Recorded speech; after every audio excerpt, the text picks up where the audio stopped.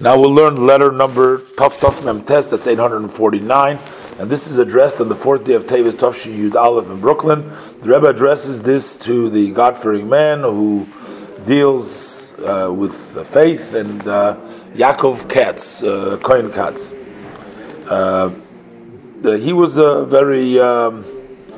very close to the Rebbe. He lived in England, but the Rebbe reached out to him. He goes back the Rebbe for many years. So the Rebbe sends to him this letter saying, peace and blessing.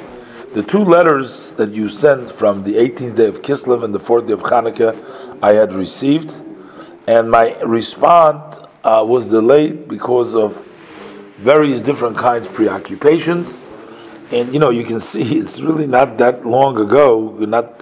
It's only a couple of weeks since he wrote, and the Rebbe is already again apologizing for not having answered because of, the Rebbe says, the various different occupations. And the main thing the Rebbe says, because we had already spoken on the telephone in between, so the Rebbe. But in any event, the Rebbe says, I want to once again to remind you that I did mention on Yutas Kislev, on the 19th of Kislev, and Rosh Chodesh Tevis, on the resting place of my father-in-law, the Rebbe, as we had spoken when you were here, that you will be my father-in-law, the Rebbe's soldier.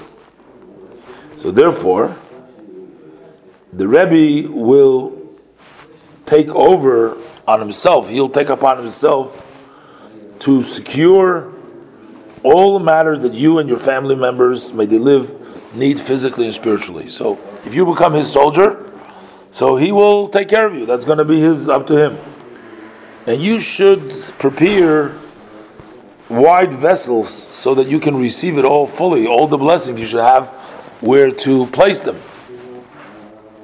And I hope that very quickly you will be able to inform of good news that the blessings of my father-in-law, the Rebbe, have been fulfilled. And the Rebbe says, I am putting in here the pamphlet for Chanukah, the Kuntras of Chanukah, also as my general letter that I added to that. Because although they had been delayed for technical reasons, but the matters in which are discussed over there are important for the whole year around. Looking forward to hearing good news. Blessings to you and to your family members. And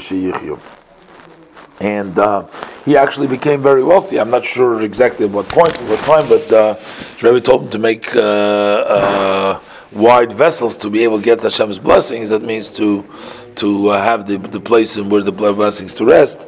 And he was very successful. But here too, you see, as mentioned, the Rebbe is always, in every letter, the Rebbe always refers to his father-in-law, and not only once is the Rebbe mentioned, but the Rebbe mentions twice, and almost in every letter. The previous letter we read wasn't there, but in almost every letter, the Rebbe is always referring to his father-in-law. That's like amazing.